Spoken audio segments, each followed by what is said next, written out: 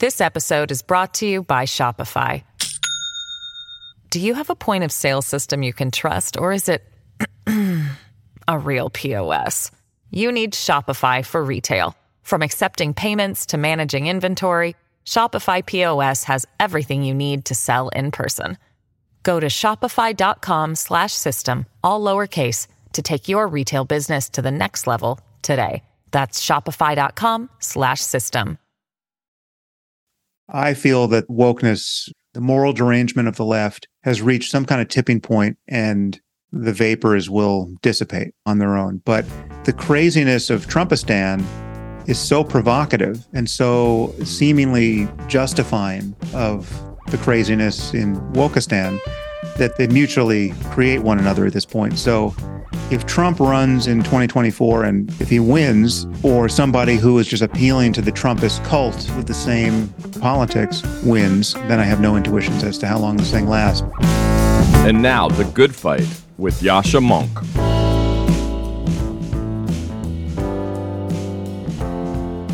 There has been a lot going on in the world for the last week or two, but I would be amiss not to comment on the strange developments in the country where I'm currently spending a little bit of time, namely the United Kingdom. I have a few observations about the ascent of Rishi Sunak to become Prime Minister of Britain and the near ascent of Boris Johnson, who looked for a few days as though he would somehow be able to storm back to office. A friend of mine said tonight that it's remarkable how unremarkable the ascent of Sunak to the prime ministership feels. Sunak, of course, is of Indian origin, and until very recently, it was extremely rare for democracies to be governed by members of ethnic minority groups. It remains somewhat rare, but the number of senior politicians from such groups and even the number of heads of governments from such groups has rapidly been rising over the course of the last decade. The fact that we don't think of this as huge news is progress. And even more important, progress consists in the fact that right-wing parties, which are not the parties I would vote for, are able to attract significant support among ethnic minority voter groups and to have senior figureheads who are from those demographic groups, because nothing would be worse than a dystopia, which is sometimes treated as a utopia, of having a future politics cleaved cleanly into a group of white people on the one side and people of color on the other side. The second striking thing about Rishi Sunak and the state of British politics more broadly is that a few years ago, British politics felt incredibly polarized, and the figureheads of the main British political parties were each in their way quite extreme. Jeremy Corbyn as leader of a Labour Party and Boris Johnson as leader of a Conservative Party and as Prime Minister. Today, by contrast, we have Rishi Sunak, a Prime Minister who's in many ways quite a traditional conservative, moderate on social issues, somebody with moderate center-right instincts on economic issues. And we have a pretty moderate leader of the Labour Party in Keir Starmer, somebody who has clearly distanced himself, albeit belatedly, from many of the statements and positions taken by Jeremy Corbyn. So there's actually been quite a remarkable revival of moderation in British politics. It may prove short-lived, but it is an interesting and important change that has not really been noted very much in the press. Now, the third set of things I want to say are about Boris Johnson and his remarkable ability to put himself back into contention for the prime ministership, even though in the end he was unable to get on the ballot of Tory members and to regain his office. But I think how close he came to that. At one point, bookmakers gave him about a 50% chance of winning is instructive in 3 ways. First, populists, and even though Boris Johnson was never as extreme and never as dangerous as people like Donald Trump or Viktor Orban, he is by nature a populist, somebody who claims to speak for the whole people and has this atavistic rapport with his core supporters. Populists have an amazing staying power. They are often able to storm back to office even after being convicted for a crime, as Silvio Berlusconi was at one point. Even after having their closest collaborators accept suitcases with a lot of money on video, as was the case for Alberto Fujimori in Peru.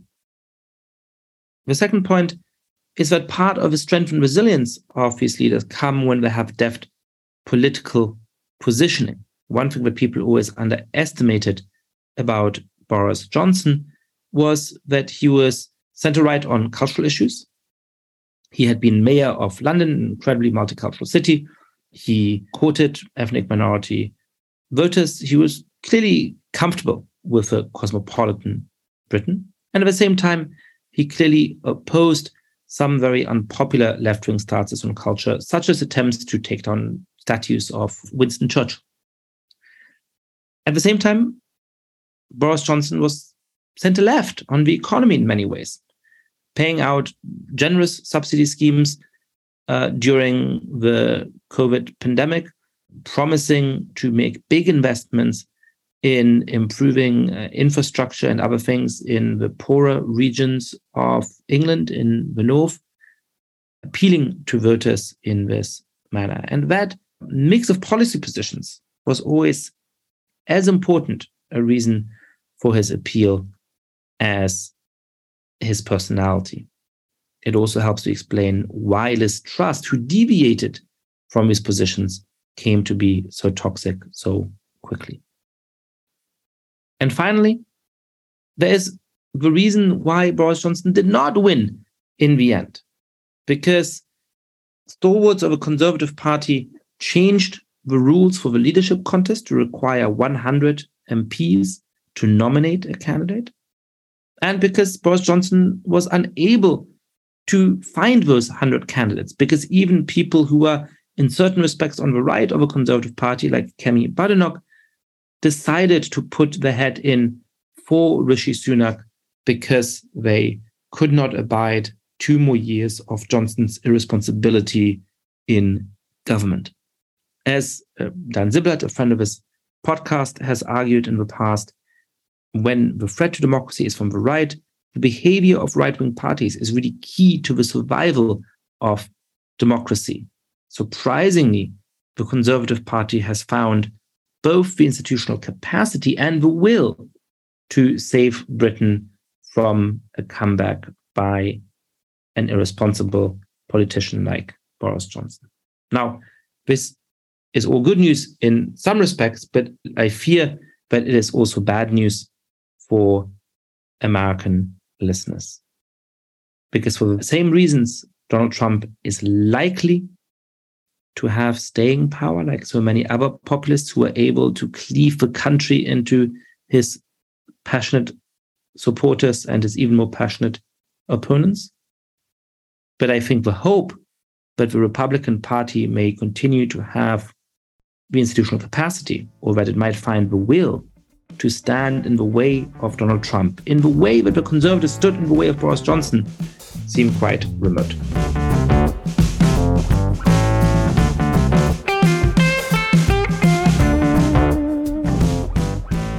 My guest today is Sam Harris. Sam is a best-selling author who is the host of a Making Sense podcast, as well as the developer of a meditation app called Waking Up. We had a really long and detailed and interesting conversation about some of the main themes on which Sam has worked. In the first part, we discussed the case for atheism and really went into detail about whether or not to blame religion for many of the terrible things that have been done in its name. So I really tried to push Sam on the question of whether the world would have been a better place for the last 2,000 years if religion had not existed, or for that matter, whether America today is becoming better because of the rapid secularization the country is going through. In the second segment of the conversation, we try to understand the rise of the far right and the threat that Donald Trump poses to democracy, the rise of an illiberal left, which is undermining liberal norms in some of the mainstream institutions in the United States, and the way in which those two phenomena are or are not connected. And finally, as somebody who has never really tried meditation and is nervous about doing so, I got Sam to give me the case for why trying meditation is something that even people who are pretty skeptical of all kinds of spiritual enterprises should give a try. Sam Harris, welcome to the podcast. Hey, Yasha. Good to see you. It's great to speak to you. So you've worked on so many important things over the years, but I actually want to start by revisiting one of the topics that really made you prominent. You were one of the four horsemen of atheism.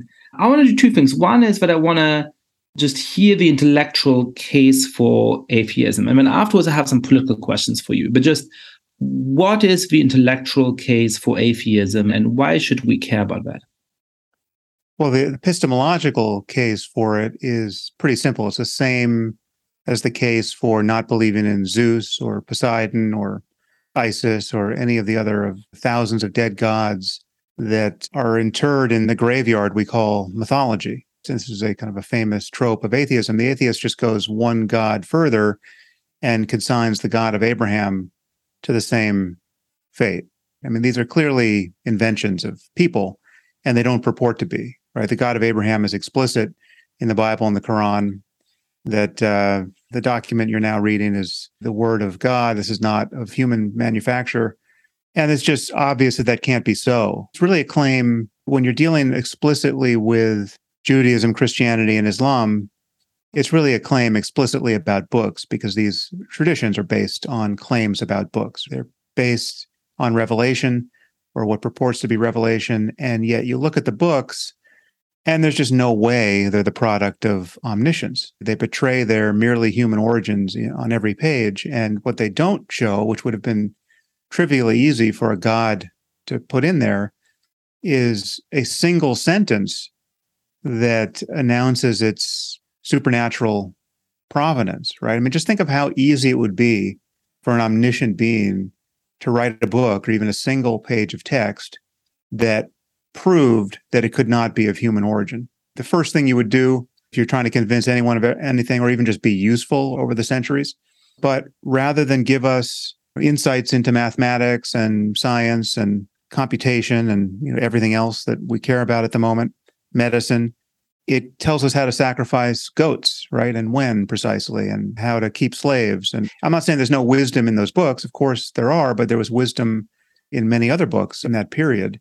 So there's no monopoly on wisdom in the Bible at any of the stages of its completion. And so let's just be honest about the nature of the books. And the moment you are honest, you witness to your horror that we're living in a world that is shattered over competing claims about literature. The situation we're in is every bit as absurd as a world in which people would be seeking to pass laws infringing on the rights of their neighbors or to start wars or to commit terrorist atrocities based on rival interpretations of the plays of Shakespeare. We don't live in that world, but just imagine how absurd it would seem to live in that world, right? You got these plays and you got the Hamlet cult that's going against the Lear cult, and they're literally willing to die and let their children die over differences of opinion about those various texts. It would be insane, but the world we live in is every bit as insane as all that, right? And yet we've acclimated to it. We cease to notice it. It's no longer salient to most people, except most atheists. So atheism is intellectually and politically relevant in the end because it is the only lens you can throw up over the present that reveals how insane and obscene, really, the wastage of human life and opportunity and attention is over these ridiculous claims about texts. I'm sure you'll get there, but what I'm not denying in all of that is that there are extraordinary experiences that are testified to in some of these books, right? And that the transformation of the human mind is possible, and that, unconditional love is possible, and self-transcendence is possible, and certain people have extraordinary charisma, and all of that is real as phenomenology, and we should be interested in all that, but we should be investigating that and experiencing that and talking about it, most of all, in 21st century terms. So that's an excellent summary of the case for atheism. I wonder how far it goes, though, right? So that feels like a strong set of arguments to be skeptical about the Old Testament, the New Testament, the Quran, various particular religious texts. It doesn't strike me as an argument for the absence of some divine force. So does the core of your atheism just say, the main monotheistic religions are wrong, we have no reason to believe in those? Or do you think that by extension, the same argument can be made about any particular set of claims, and we should therefore not believe in any purposive higher force? No, it really is limited to the obviously false claims about books, especially the divine origin of certain books and the virgin birth of certain people, etc. But no, I think there's every reason to believe that the universe is stranger than we realize, and may in fact be stranger than we can realize. And so if you're going to tell me we live in a universe where there are trillions upon trillions of nearly identical copies of ourselves having precisely this conversation or something close to this conversation, that picture of a multiverse, that's as strange as anything you find in religion, and yet probably 1/3 of physicists at the moment believe something like that. But they have reasons for believing something like that, as unintuitive as it is. And if we're living in a simulation on some alien supercomputer, the world could be profoundly counterintuitive. And so, yeah, I'm not closing my accounts with every strange version of ontology there. It's just every specific claim has to be taken on its own merits, right? And if you're saying, well, here's a book that is perfect in every syllable, and, it could not possibly have been written by mere mortals, that's a very easy claim to analyze. And there's no book that survives contact with that claim. Again, you can just take each of these claims as they come. Take the claims of L. Ron Hubbard, which marked the foundation of Scientology, right? Well, we have this guy's driver's license. We know a lot about L. Ron Hubbard. And so the reason why Scientology looks more like a cult and less like a religion is not merely the number of subscribers. It's that its all too human origins are well documented. And Mormonism is right on the cusp of that invidious analysis.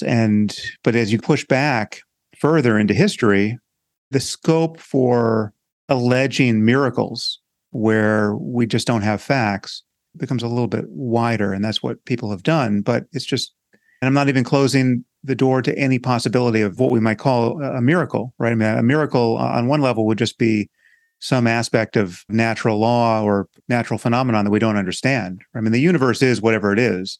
No one thinks we are anywhere near fully understanding it, right? So yeah, things could be very strange, in fact, but it's just not strange in that way. This episode is brought to you by Shopify. Do you have a point of sale system you can trust, or is it a real POS? You need Shopify for retail. From accepting payments to managing inventory, Shopify POS has everything you need to sell in person.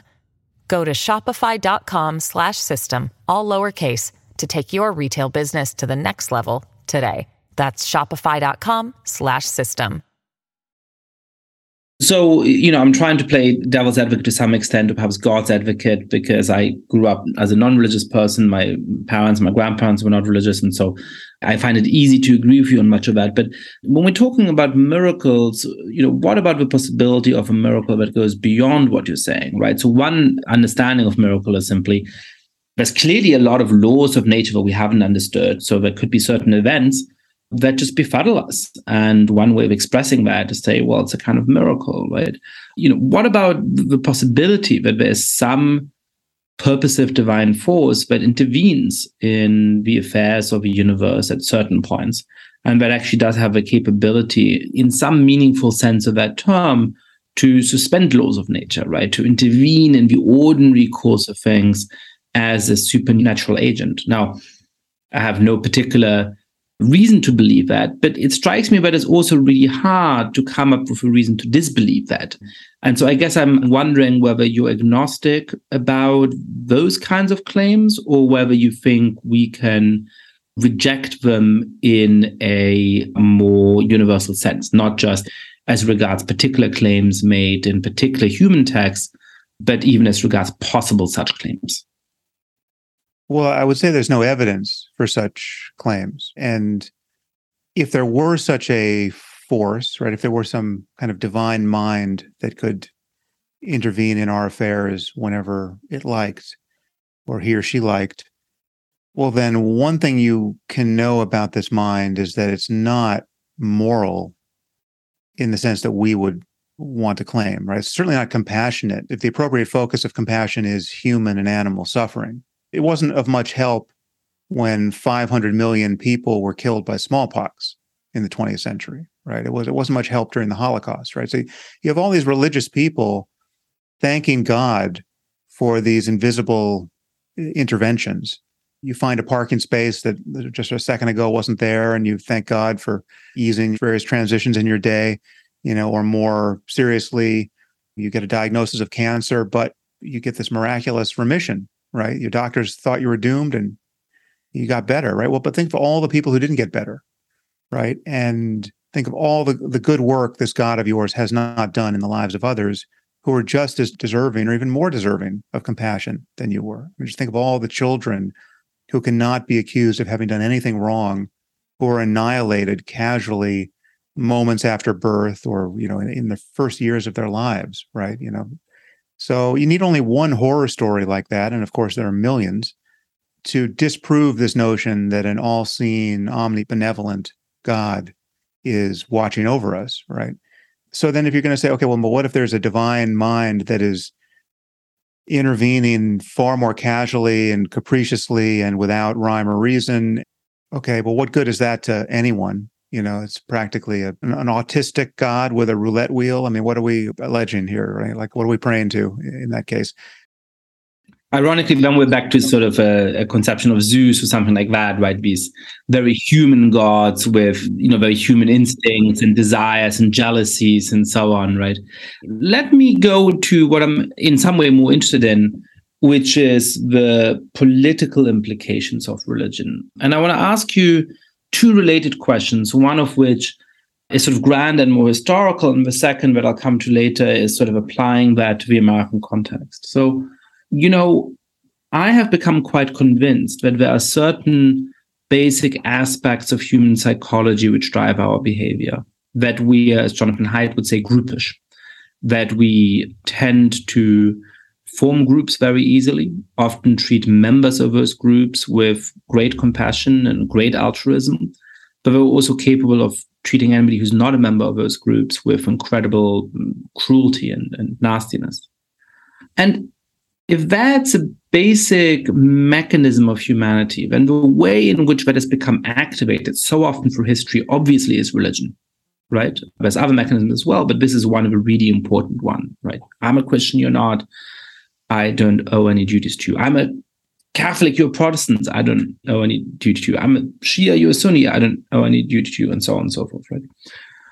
But if we think that what's going on here is actually a set of human capacities that are baked into how we operate, then it's not as clear to me as it might seem at first sight that an absence of religion would lessen human conflict or would lessen human suffering. Because with our infinite ability to invent lines to distinguish my group from your group, we would simply be driven to give more importance to ethnic differences, more important to ideological political differences, more importance to all kinds of other differences we might be able to emphasize or concoct. So I guess my question is, do you think that if people for the last 2,000 years hadn't believed in these different religions, would we have had fewer conflicts, or would we just have had different conflicts?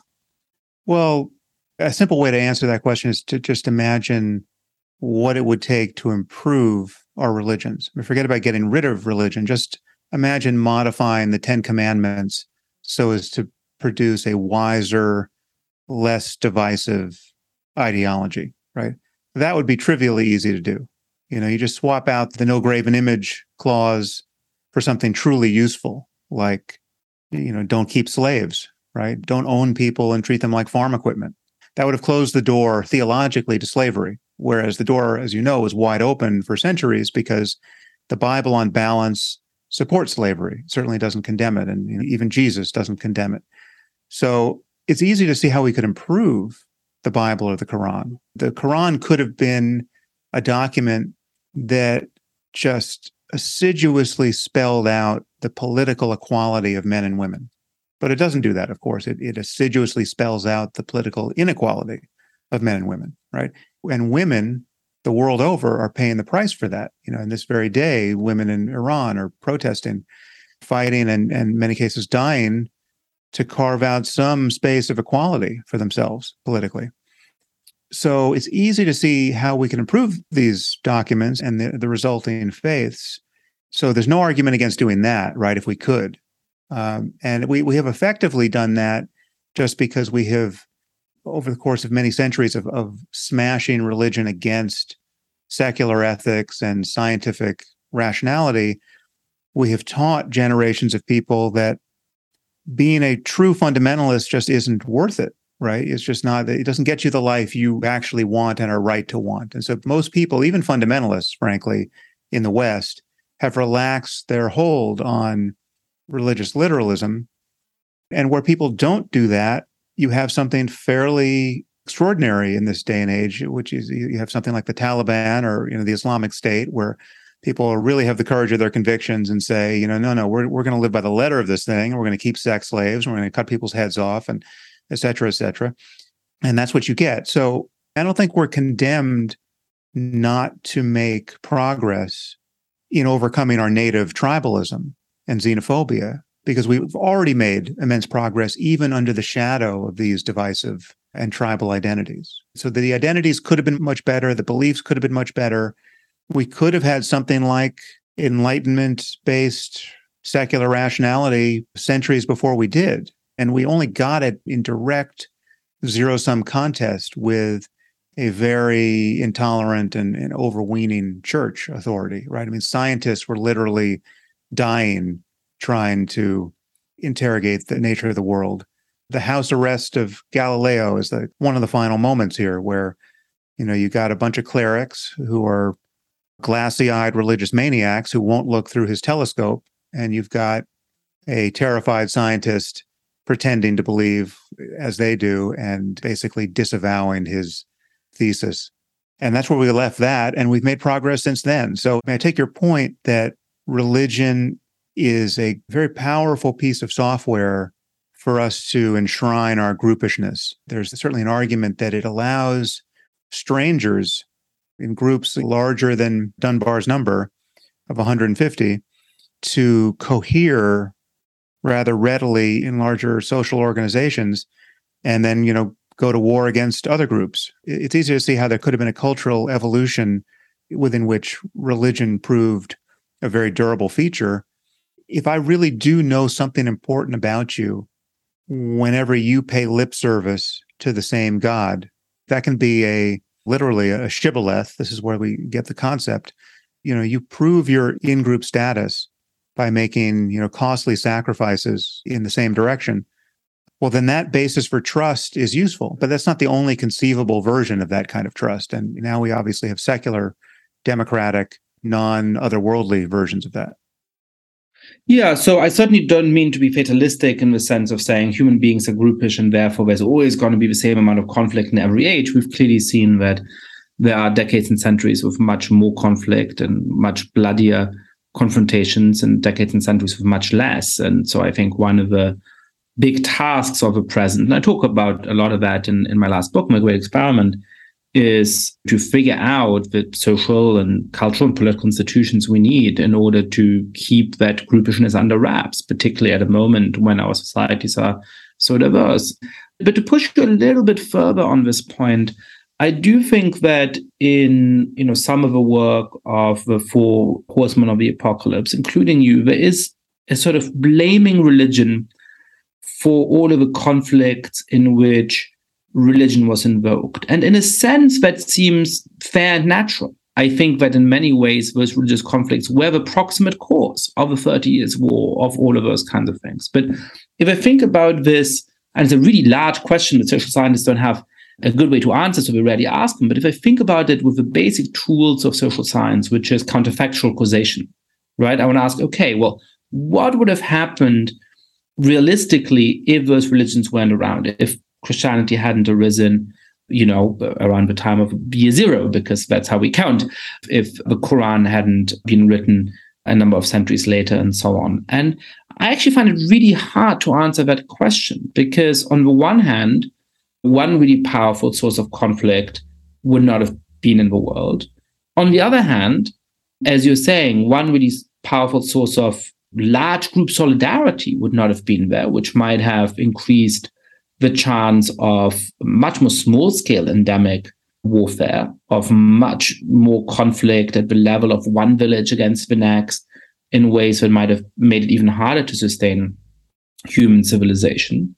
And there may have come into being some alternative set of ideologies or set of political or social, cultural, linguistic, racial divisions, which would have taken the place of those religious conflicts. And it's really hard to know what those would have been like and how much conflict they would have caused. So I guess when I think about the last 2,000 years of human history, I think it's fair to say that religion was a proximate cause of an awful lot of suffering. And that's a very good reason to be skeptical of it.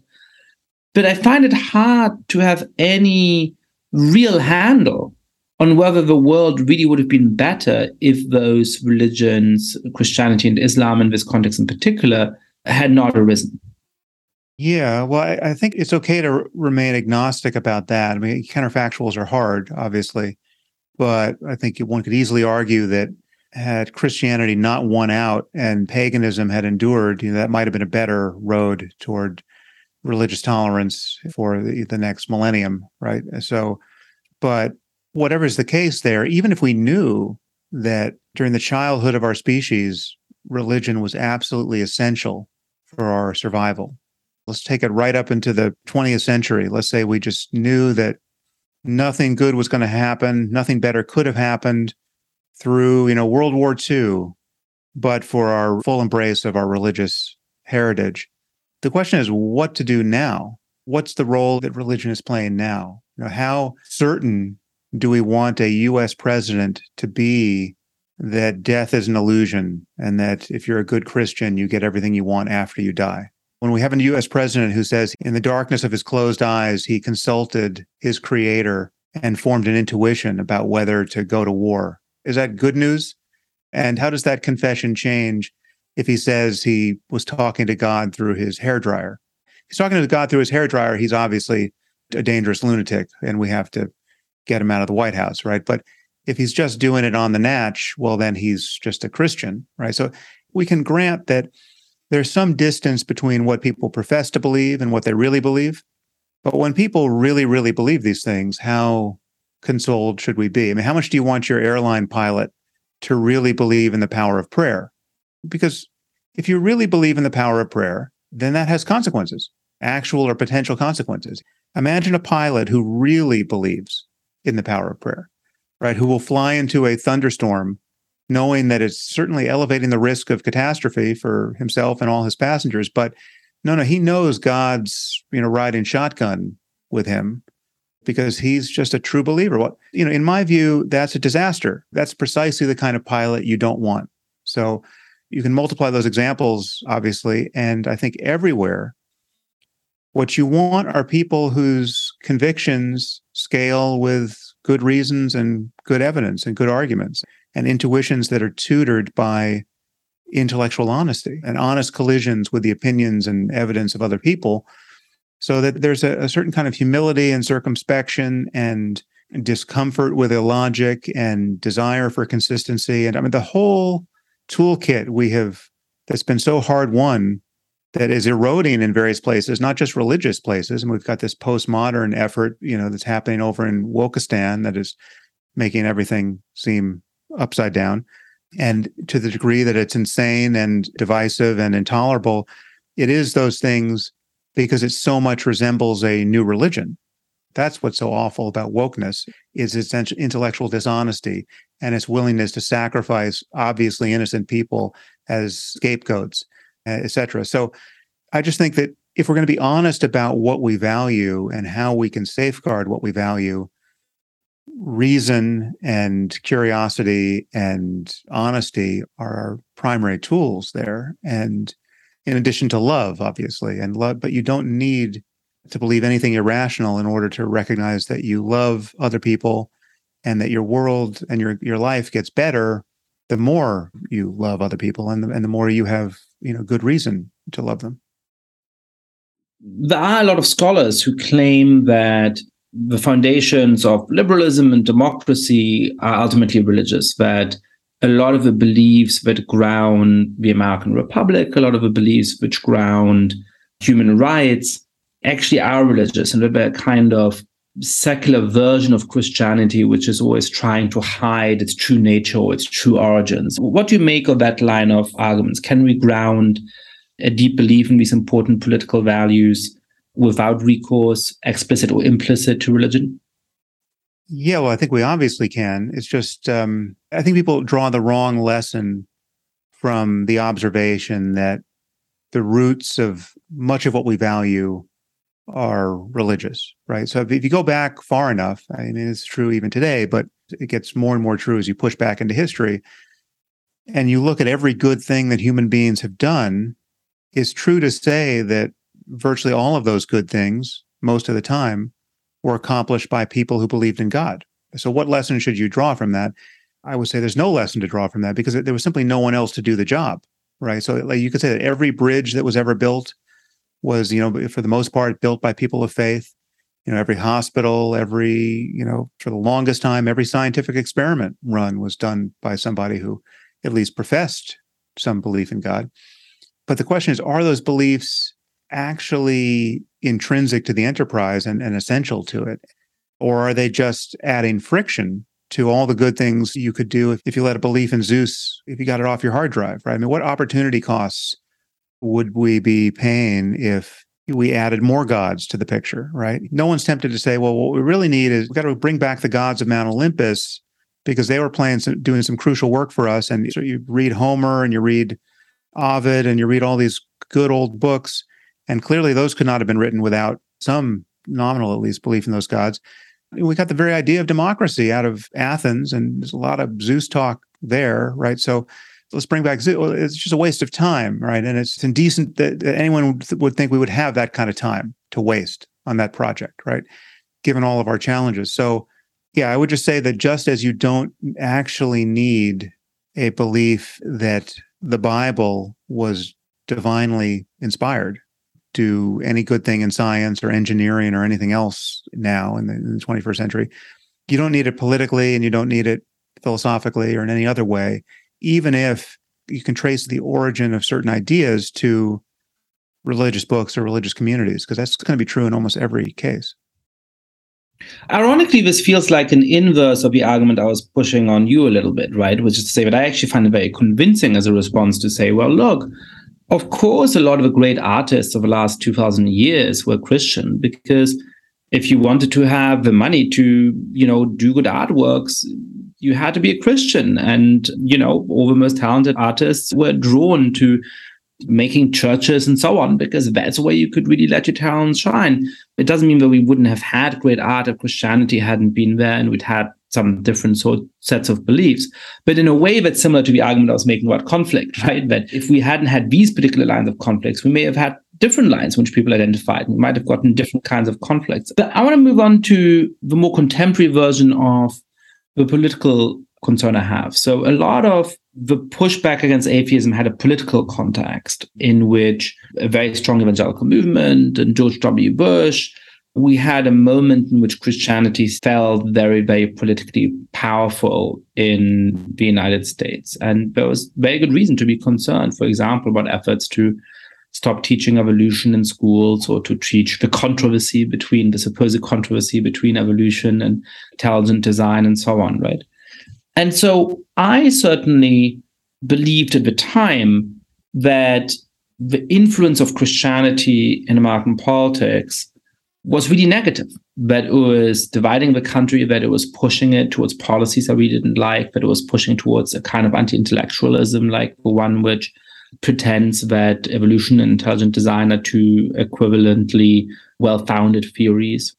But we're now 2 decades on, or 15 years on from those debates, and the political moment feels very different. And I've seen people make the argument, and I don't think there's any really conclusive work on whether this is true in political science yet, but there seems to be some real plausibility to it. But actually, the relatively rapid secularization of American society over the last 15 or 20 years has a lot to do with some of our problems today. That you see the people who have deaths of despair, who are addicted to painkillers, be less likely to be religious, because actually people who continue to have some real religious links at least have some kind of community, somewhere to go on a Sunday, some people to connect with, and that's a really stabilizing social force. But actually a lot of the sort of most raw energy behind Donald Trump and the MAGA movement often is not people who, but maybe people who claim to be religious, who claim to have some kind of Christian or evangelical belief, but they're not the people who are actually embedded in a real church community by and large. They are people who are more isolated and therefore more angry. And of course, as you alluded to, there are people like John McWhorter and others who argue that even wokeness is a kind of quasi-religion, which is filling a space which may be there because of the decline of traditional religion on the left side of the political spectrum as well. So I guess applying that like much larger, much more difficult to fathom set of questions about the actual causal influence of religion over the last 2,000 years to just the time period in the United States over the last 15 or 20 years, America is secularizing. In a certain kind of way, evangelical Christianity plays less important a role in our politics today than it did 15 or 20 years ago. For I realize that there's some obvious counterexamples to that, like the recent Supreme Court ruling on abortion. Are you still as sanguine that further retreat of religion would actually help to make our politics more harmonious and sane and so on? Or has it turned out that these beliefs, irrational as they might be, have actually helped to provide an important social kit and an important stabilization to our politics, and that its absence is precisely what's driven the sort of deep cultural division of a country today? Well, we clearly have a lot of problems. I mean, I would not deny that. And some of those problems could be compounded, certainly in specific people or even in any given generation, by the loss of things to which people were attached, right? So if people are attached to a belief in Santa Claus, when you tell them there is no Santa Claus, they suffer. This is true of kids. The kids don't tend to like to hear that Santa Claus is a lie their parents told them. So something is lost, but then the question is there really a Santa Claus-shaped hole in someone's life that's indelible, that needs to be filled with a Santa Claus-shaped object at some point in the future? Or can we grow up? Can we make progress that gives us greater capacities and greater understanding and a greater basis for love and compassion and self-transcendence and solidarity and community and everything else we want and a right to want? So community is a very good thing. And people who don't have it, right, or people who have lost it are suffering. Certainly most of them are in various ways. And that's understandable. And that's a problem that requires a remedy. So yes, it could be that we're in this kind of valley between two high spots where we've kind of descended a relatively mediocre peak on this landscape in search of a higher one, but we've had to go downhill a bit in order to then, climb higher on some other part of the landscape. I mean, so it's not that progress is just monotonically pleasant, where things just get better and better and better and better with every increment of change. I don't imagine that. We could be paying some kind of price for secularizing and secularizing rapidly. That's true. And certainly any individual, again, could feel like he or she has paid a price for losing their faith in God. And faith in God really does do a lot of work for people who really have it, especially around the phenomenon of death and bereavement. When you're contemplating your own death or the death of someone you love, and you sincerely believe that death is an illusion, not only do you not lose anything of importance when you die or when someone close to you dies, that person gets everything they want and they get it for eternity, right? And you will be reunited with your child or your mother or whoever it is in a few short years, and you'll be on the right hand of Jesus, and there is no problem, right? This universe is just set up to reward and console you in the end, right? That is, if you espouse the right opinions while alive, in those crucial moments while alive, even on death row, even if you've murdered and raped your way through life and ordered a chicken dinner as your final meal, as long as you come to Jesus in those last moments, if that's your faith, I suppose this works for Islam as well, you're good. And whereas someone who doesn't actually mouth that incantation at the end, but has lived an impeccably moral life, that person will not be so lucky, right? So we can talk about how perverse that moral worldview is in the end. I think I would add here that my big picture concern, and really I think the proper lens through which to view all of this, is that all we have in any moment in time is human conversation with which to orient ourselves collectively, right? We're faced with this circumstance of having a truly open-ended, a hopefully open-ended challenge of cooperating in the face of uncertainty with now 8 billion strangers for the most part. And the question is, how good could human life be given that that's our situation? And what are the tools by which we can navigate that situation? And given that all we have is persuasion, that's a word I know you like, or force. So on the cooperation side and the conversation side, it is really a theater of persuasion. And so what allows people to persuade each other, and what is there to appeal to? It's patently obvious to me that you can't appeal to non-negotiable ancient dogmas for which there is no evidence and which are not universally subscribed. So really at bottom, there is nothing that a Christian and Muslim can agree about when push comes to shove, when it comes to the question of the divinity of Jesus, say, which the Christians really do care about and the Muslims really do repudiate.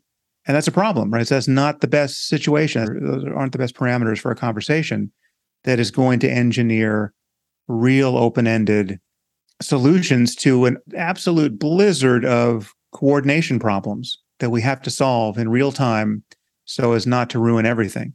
So nature is going to be throwing up pandemics, and we may throw up some ourselves through, malfeasance in various labs or deliberately through terrorism. And we're going to have a host of other problems. And then the question is, how can we rationally and compassionately interact with each other so as to solve those problems? And the cast of mind that is certain about religion, I would argue, and requires, no proof, and is bent upon misconstruing, every scintilla of pseudo-proof as proof positive of its dogmas, that is the cast of mind that brings us other irrational eruptions of hatred and division, like something like QAnon, right? We've got some tens of millions of people in American society right now who claim to believe that the world is being run by child-raping cannibals. Now, again, we can wonder whether or not they really do believe these things, because the claims are as preposterous as can be, but they're not really much more preposterous than the claims of religion. They're just modern tweaks on those claims. And it's those kinds of people, again, the tens of millions of them in our society, have been trained to think that way. The level of intellectual honesty that gets you QAnon, to my eye, is exactly the level that gets you evangelical Christianity and all of its Bible-thumping conviction. But in what sense have people been trained to adhere to QAnon? So religion, they've been trained to believe for 2,000 years through very sophisticated institutions, right? Through parochial schools and Sunday schools and youth groups and a broader culture, all of which imbues the idea that Christianity is a rational and true set of beliefs, right? So I buy the claim there that there's this huge machinery that keeps it going. But what seems to have happened, and obviously some people believe both in Christianity and QAnon, but what seems to have happened is that actually as the belief of these organized religions with somewhat stable theologies has declined, you and I hoped that people would embrace science and rationality and evidence-based reasoning and the basic values of the Enlightenment and all of those things that you and I equally care about, right? But what seems to be happening is that suddenly it becomes a lot easier to get a whole bunch of people to believe in QAnon conspiracy theories. I would think that there's massive overlap between QAnon and evangelical Christianity. Correct me if I'm wrong. I don't know if any polling exists on this topic, but I would bet these are not, for the most part, atheists. Sight unseen, I would bet a fair amount of money that atheism does not correlate with QAnon and evangelical Christianity does. So my sense, and again, I can't cite a particular poll, for I've looked at a bunch of polls, and the sort of impression I got from them is that probably somebody who believes in QAnon is likely to be a Christian, for there's also a fair share of non-Christians. But I think they're less likely to be a member of an organized church. So they're much less likely to actually go to church on Sunday, right? They're less likely to have real meaningful ties to a Christian community.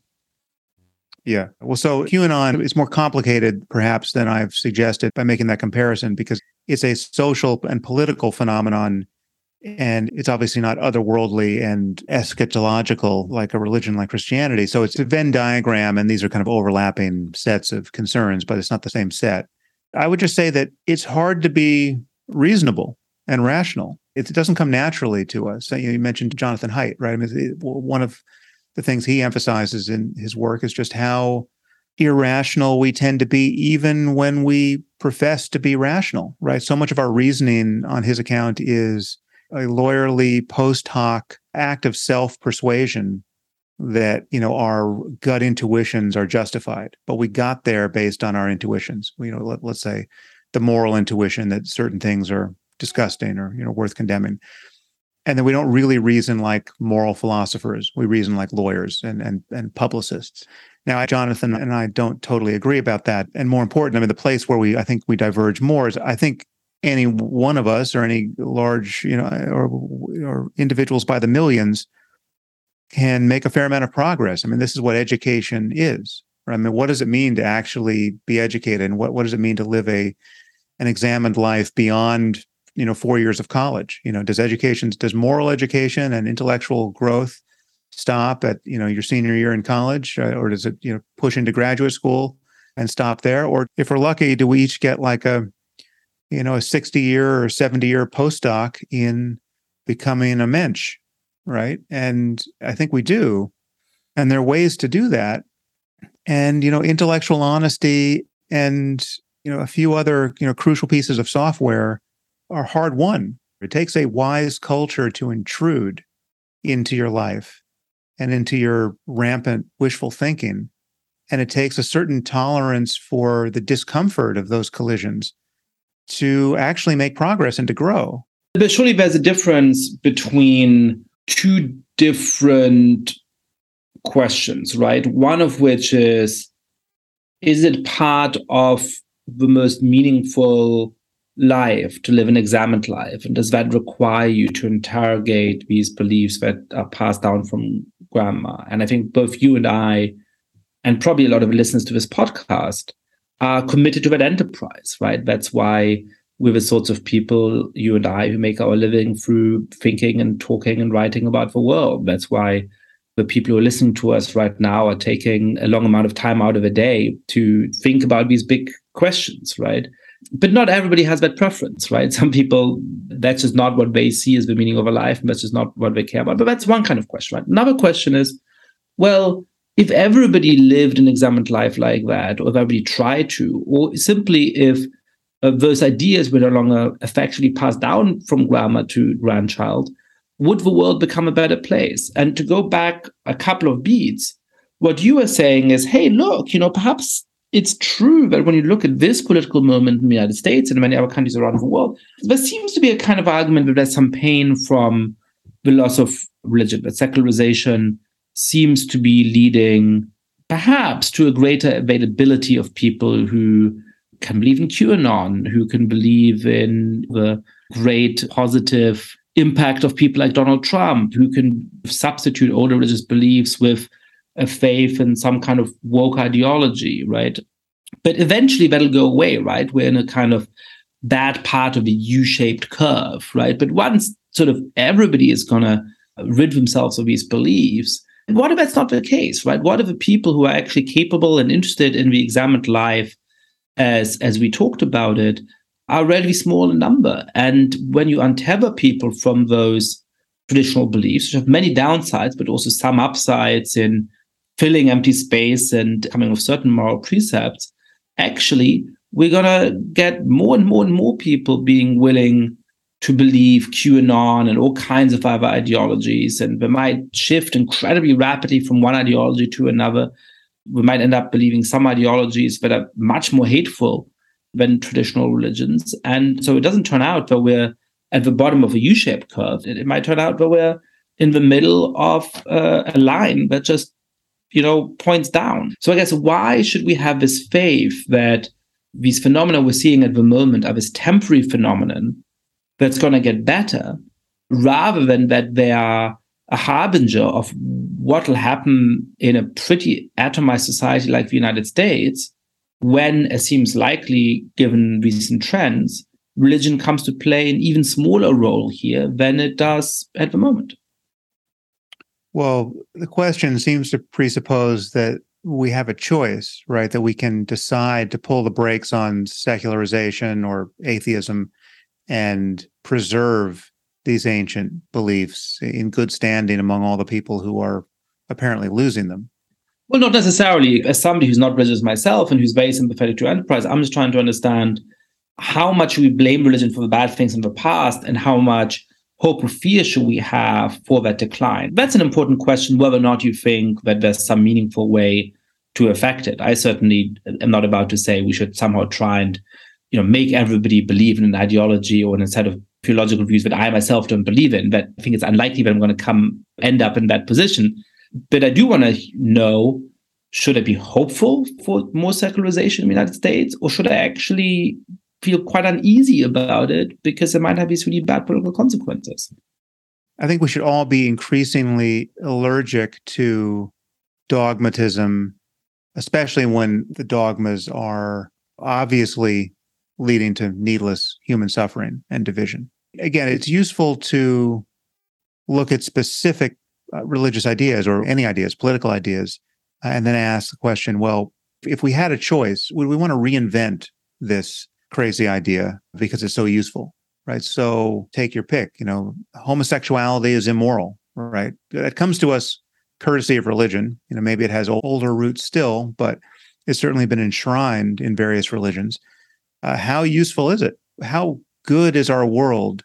How improved is it socially and ethically that millions and millions of people insist that this dogma is true without it is the very essence of a dogma. They don't have a real justification for it. It's what they think is God has insisted is true. And if God had insisted otherwise, presumably they would believe that. You could imagine, it had the ancient Greeks gotten their hands on the Bible at the crucial moment, they might have relaxed some of that homophobia.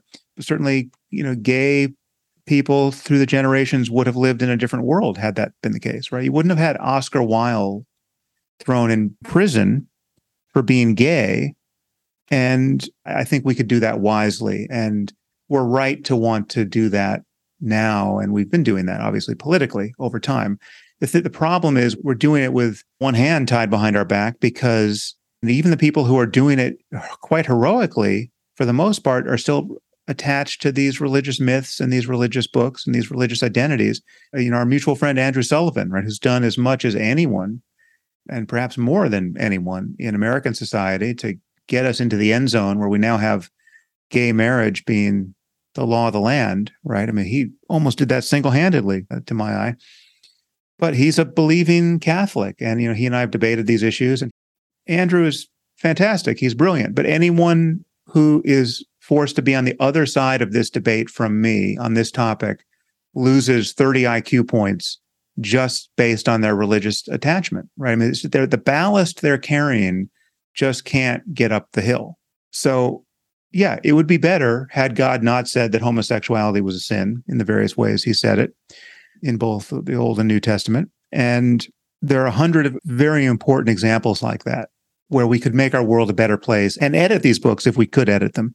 Again, which most certainly modern, cosmopolitan, well-educated religious people do by their disregard of those passages, right? People effectively edit the books by just deciding not to pay attention to the parts they don't like. But I'm just saying we could be more intellectually honest than that and recognize that all we've got is human conversation. And the question is, do we want a 21st century conversation where we avail ourselves of all the useful concepts and ideas insofar as they are useful?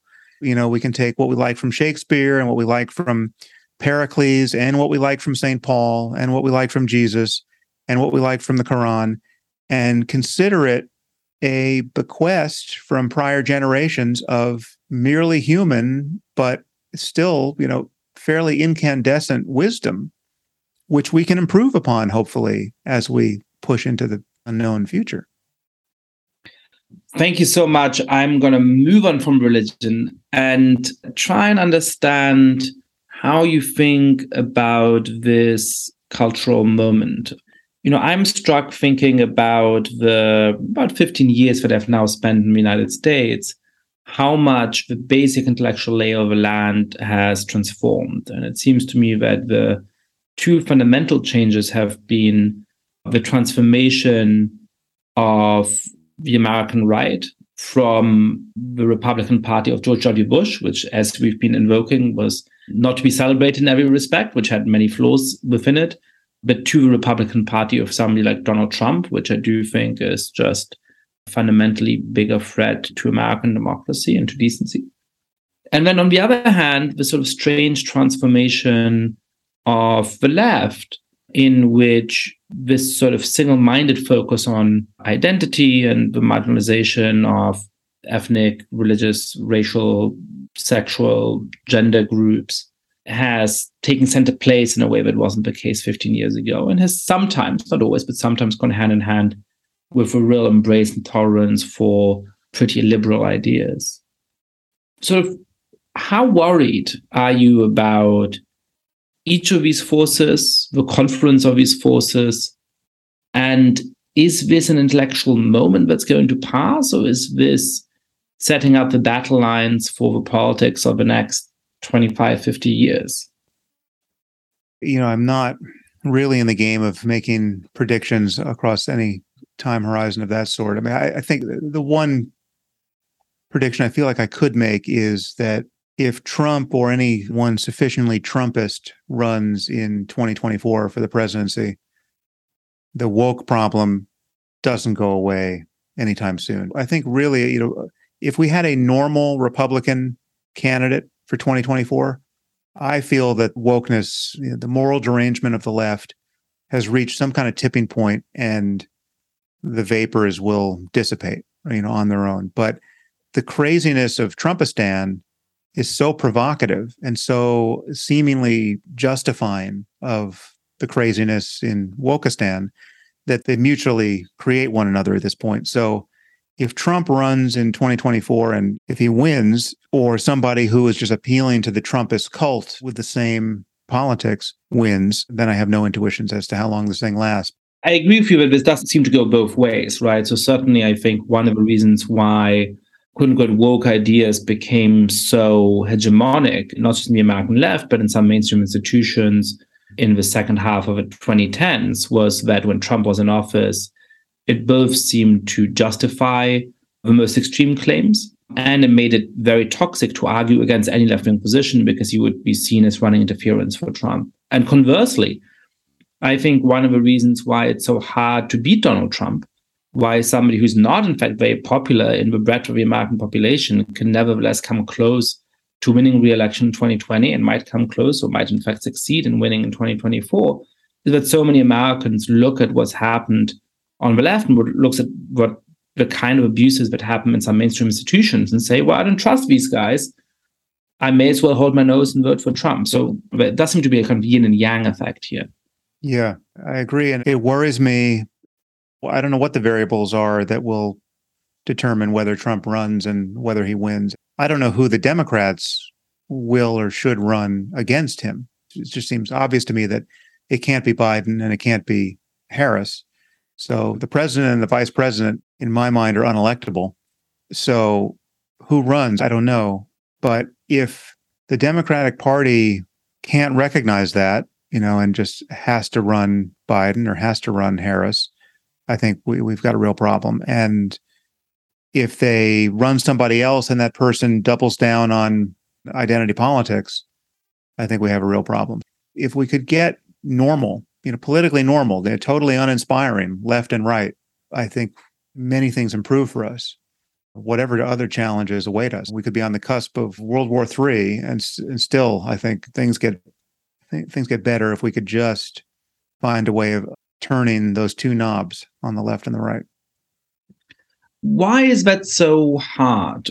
When I look at opinion polls on particular issues, most Americans are pretty reasonable. Even on really contested questions like abortion, most Americans broadly favor a set of laws which most European countries have on the books. Germany, France, Italy, Spain, Sweden, Denmark, in various forms have on the books, but which no American political party at this point actually institutionally stands for.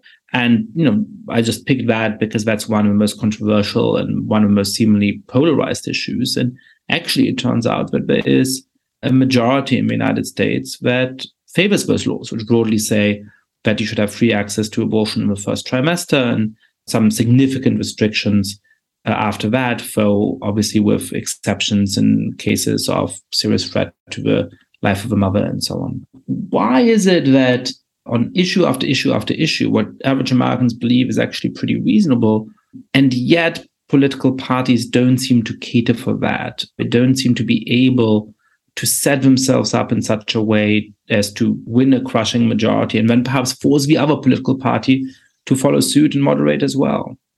Well, again, this is a topic I think you know much more about than I do, but I would guess that it has something to do with our two-party system and our primary system and just the actual mechanics by which we elect people. I would also say that it probably has something to do with the religiosity of America. The fact that the left has, for as long as we've been alive, for as long as there's been a country, has been in opposition to some version of theocracy. And that morphed under Trump, and we have the really grotesque spectacle of, evangelical Christians joining a obviously unchristian personality cult so as to ram through their theocratic agenda. It's not quite as cynical and instrumental as all that. I really do think there's a love for Trump that is sincere, not just using him as a battering ram. I think a lot of these believing Christians really are part of the personality cult. I mean, they really do admire him deeply. And that's pretty inscrutable, given that he, in his every pore, represents the nullification of Christian values, or at least standard Christian values, right? It's complex, but it is cultic. To call it cultic is to say that it's unreasoning and not amenable to reason, and that, persuasion fails. And you got people who are just not open to argument and evidence. And there's just nothing that could prove as a reductio ad absurdum of their beliefs, even when it is, in fact, a reductio, and they're in conflict with themselves and they just refuse to acknowledge it, right? And so they've kicked themselves loose of the earth and there's no talking to them, right? So then the question is what to do when you get a sufficient number of people like that shrieking on the sidewalks of your society. And that's the political problem we've got. I have one thought here and then a question. The thought going back a couple of beats is that it's really striking that when you take some of the rhetoric of the far left on the topic of race seriously, they talk about the historical effects of racism and they talk about structural racism. And I think when you take that seriously, it should actually allow them to see that the biggest problem is not ongoing forms of active discrimination, right? So one way of squaring the striking data about the success of Nigerian Americans and Kenyan Americans and many other recent immigrants from Africa and the continuing challenges for many groups of African Americans, where there is also a significant Black middle class. Most Black Americans now are middle class in this country and are actually doing pretty well. But one way of explaining that distinction is precisely to say, look, ongoing discrimination exists, but is relatively minor compared to the problem of the long-term effects that it has when for centuries you were enslaved and excluded from society and all those kinds of things. So, I'm always struck by the fact that this is an argument that actually should be a left-wing argument. It's an argument about the enduring impact of the worst chapters of American history and the way that they're continuing to shape the present. I mean, that's actually very, very convincing. But somehow that is not how people take it. And so instead we get a much less intellectually rigorous account of the nature of a problem that can then easily result in people thinking that if only we let Robin DiAngelo loose on every boardroom in America, and if only we follow the kind of policy prescriptions of an Ibram X. Kendi, that would solve the problem, which even on sort of the grounds of a more sophisticated account of what the actual problem is, should obviously be a non-starter.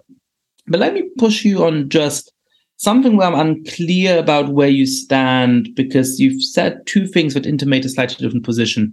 One in response to the last question, one a little bit earlier in the conversation. So on the one hand, you're saying that, there's certain positions that you cannot take in polite society without a fear of cancellation. And that there's very few people who have built the kind of following and the kind of business where they can dare to do so, right? And that you're one of the few who have. On the other hand, it sounded as though you were saying a little while ago that, if only Trump and sort of one of his followers doesn't win again in 2024, if only the sort of threat from the anti-democratic right would subside a little bit, it feels like we're at a turning point where people are willing to reject some of the sort of more out there ideas that have somehow been able to capture mainstream institutions in the last 5 or 7 years. That feels like you're being more optimistic in one moment than the other. So how optimistic or pessimistic should we be?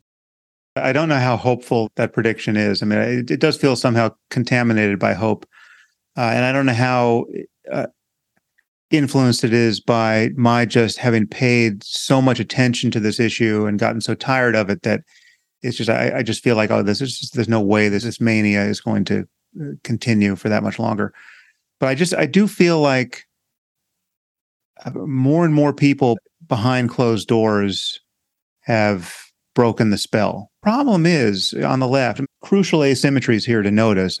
They make it difficult to talk about our politics, certainly in short form and in anything like sound bites in a rational way. But I mean, what's wrong with the far right is so obvious that it almost requires no discussion. I mean, like, what's wrong with being a neo-Nazi? What's wrong with being a true xenophobe? It's not ethically interesting or intellectually interesting to try to parse that. There's really nothing to parse. And that's why I spend very little time thinking about it, although, I am worried about the far right, and I'm worried about its possibility of far right violence, and I'm worried about the weird variants in Trumpistan that are, not quite necessarily far right in all the usual ways, but they're profoundly undemocratic and they're profoundly disordered by bad ideas.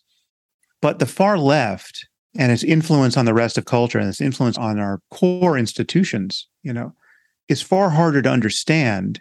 It's far more confusing to well-educated and well-intentioned people. Like, what's wrong with Black Lives Matter? I said something, in passing that seemed to disparage Black Lives Matter. What are you, insane? I mean, how can there be anything wrong with Black Lives Matter? Don't Black Lives Matter, Sam? What, you racist bastard? It requires a conversation to get many ordinary liberals, who have day jobs and don't spend, all their time in the weeds of Twitter, reading Thomas Chatterton Williams and others who have been so eloquent on this topic. What could be wrong with Black Lives Matter? You're going to default to thinking that is a perfect articulation of the political needs of the moment. And it was obvious when you watched the murder of George Floyd that we had witnessed a racist lynching. I saw it with my own eyes. what more is there to say about that? And the inclination to say any more about that betrays some unwholesome motive, if not frank racism on your part, or a racist disregard of the problem of racism and the suffering born of inequality in our society, right? So it's harder to talk about, and yet it is no less dishonest. Ibram X. Kendi is no less dishonest than, some analogous lunatic on the right. I mean, I just think he is poisonously dishonest, and he won't debate anyone who could mop the floor with him and reveal his dishonesty, right? He won't talk to Glenn Loury or John McWhorter or Coleman Hughes or Thomas Chatterton Williams or any of these guys who have his number, right? And he's built a temple of white guilt for himself, and there are other priests in this temple. And it's a good gig, and it works at the Aspen Ideas Festival, right?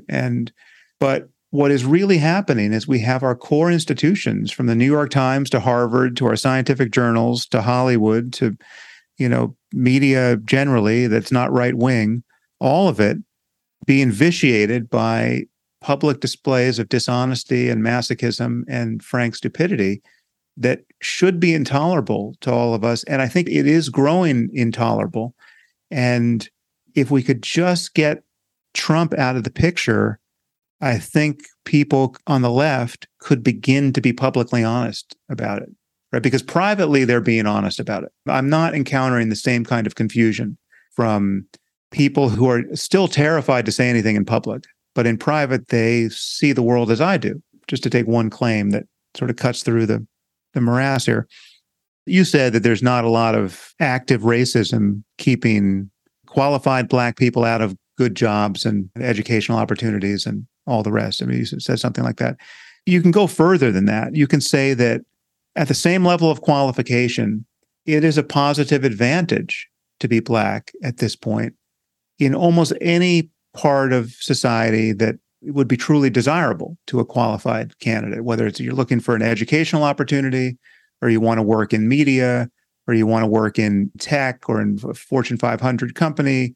Being a Black applicant or being a person of color more generally, at the same level of qualification, America is your oyster at this moment. This is just a fact. You talk to anyone at any of these companies, you talk to anyone in an Ivy League institution in admissions, you talk to any nonprofit, they are desperate to hire qualified people of color. And if you're white or you're Asian, you are at a positive disadvantage, generally speaking. In medical schools, it is a fact. And basically everyone knows it, right? And so what's happening on the left is you have a generation of activists determined to lie about all of that, determined to say that not only is that not true, the opposite is true, and racism is the cause, right? The reason why there are not more Black cardiologists in your local hospital is because of racism, right? The reason why there's not 13% of everyone everywhere in good places in our society is racism today. And it's just not true. The opposite is true. You just look at admissions criteria for colleges are, this problem in microcosm. It is just a fact that Harvard has to have a racist policy against Asians now in order to meet its affirmative action goals, right? And this is something that I think is going to reach the Supreme Court in short order. So it's the lying about all of that that is so divisive, and the gaslighting about all of that. Again, I don't want to be read as somebody who's not concerned about and sympathetic to the very real disparities in our society. I mean, I want these disparities to be remediated in some way. And the question is how to do that. But finding racists where no racists exist, rolling into the board of a company that is desperate to hire qualified people of color and feels exactly as you and I do about the divisions in our society, rolling in there as Robin DiAngelo and calling everyone racist and taking them to task for their white privilege. It is a symptom of a moral panic. It is leading to cultic behavior that is mirroring the cultic behavior of the right and the personality cult of Trump. And it's driving everyone crazy. I have many follow-up questions I would love to ask you, but I've taken a lot of your time and I want to make sure to end on a topic that I'm perhaps the least comfortable with in this entire conversation. And that's meditation. You are a great evangelist of meditation. You talk powerfully about its effects for some of the same reasons that make me skeptical of religion. I'm also skeptical of meditation, which is to say, I didn't grow up with it. I'm not the sort of person to whom holiness speaks. I don't like the atmosphere of church where you're supposed to sit still and be quiet and have a facial expression which indicates that you're in the spirit, in the presence of some kind of important thing. So it's not my vibe.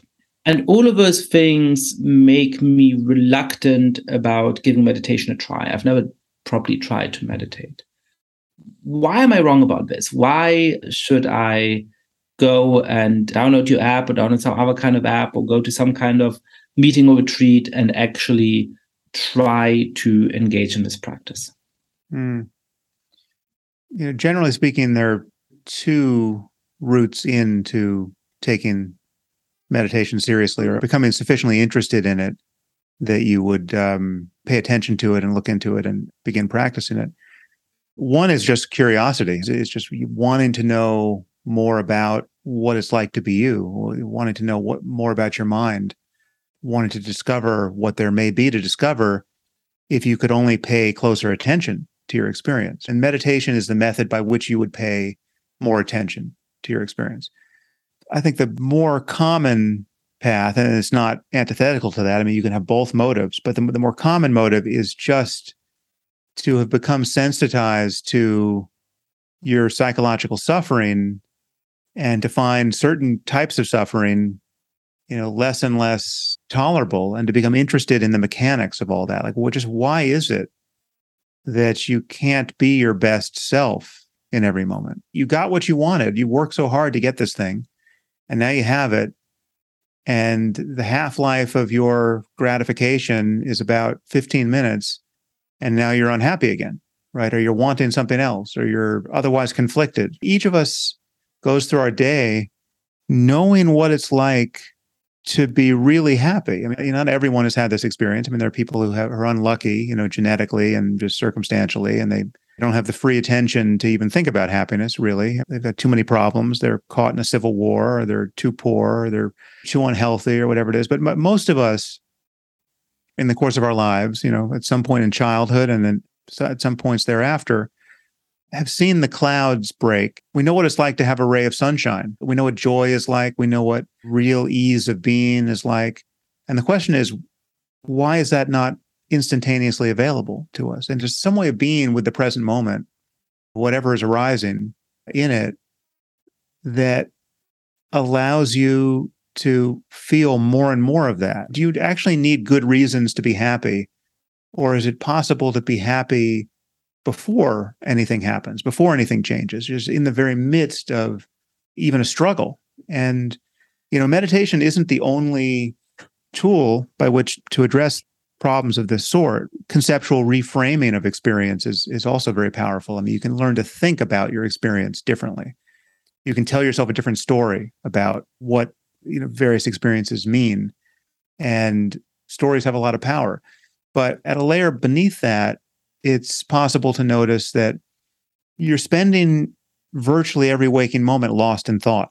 You're having a conversation with yourself that sounds like white noise, and it just feels like yourself. You wake up from, very likely a dream, which you dimly remember in the morning, and then you're kind of chased out of bed by your thoughts, and you think throughout the day. And the structure of this thinking is somewhat paradoxical. In many cases, you're literally talking to someone who isn't there. I mean, you're telling yourself things you already know. You're replaying conversations that happened or almost happened or may yet happen.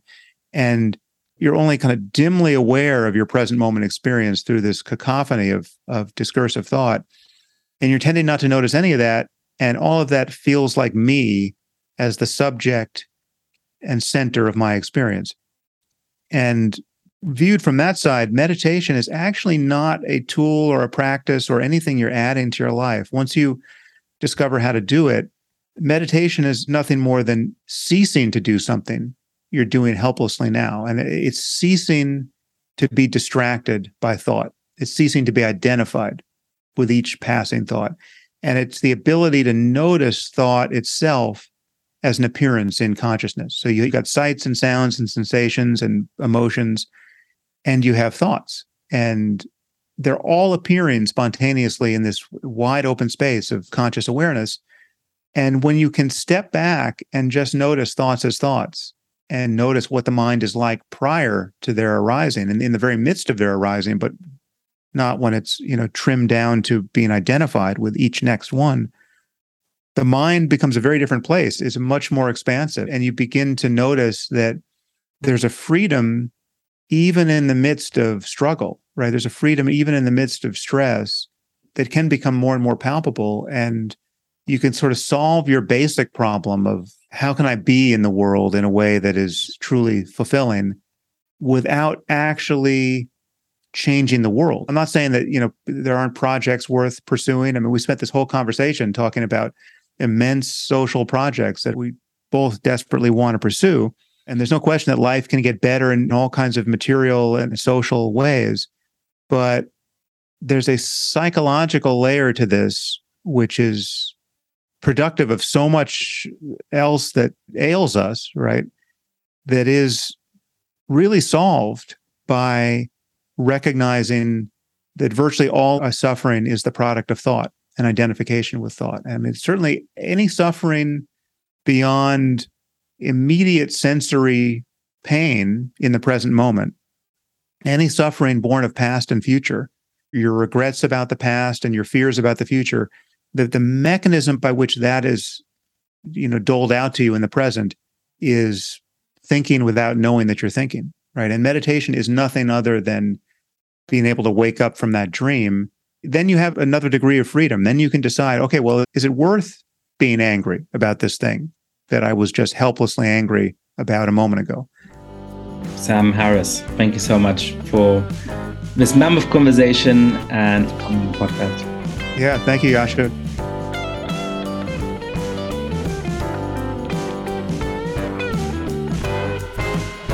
Thank you so much for listening to The Good Fight. Lots of listeners have been spreading the word about this show. If you too have been enjoying the podcast, please like, rate the show on iTunes, tell your friends all about it, share it on Facebook or Twitter. And finally, please mail suggestions for great guests or comments about the show to goodfightpod@gmail.com. That's goodfightpod@gmail.com. This recording carries a Creative Commons 4.0 international license. Thanks to Silent Partner for their song, Chess Pieces.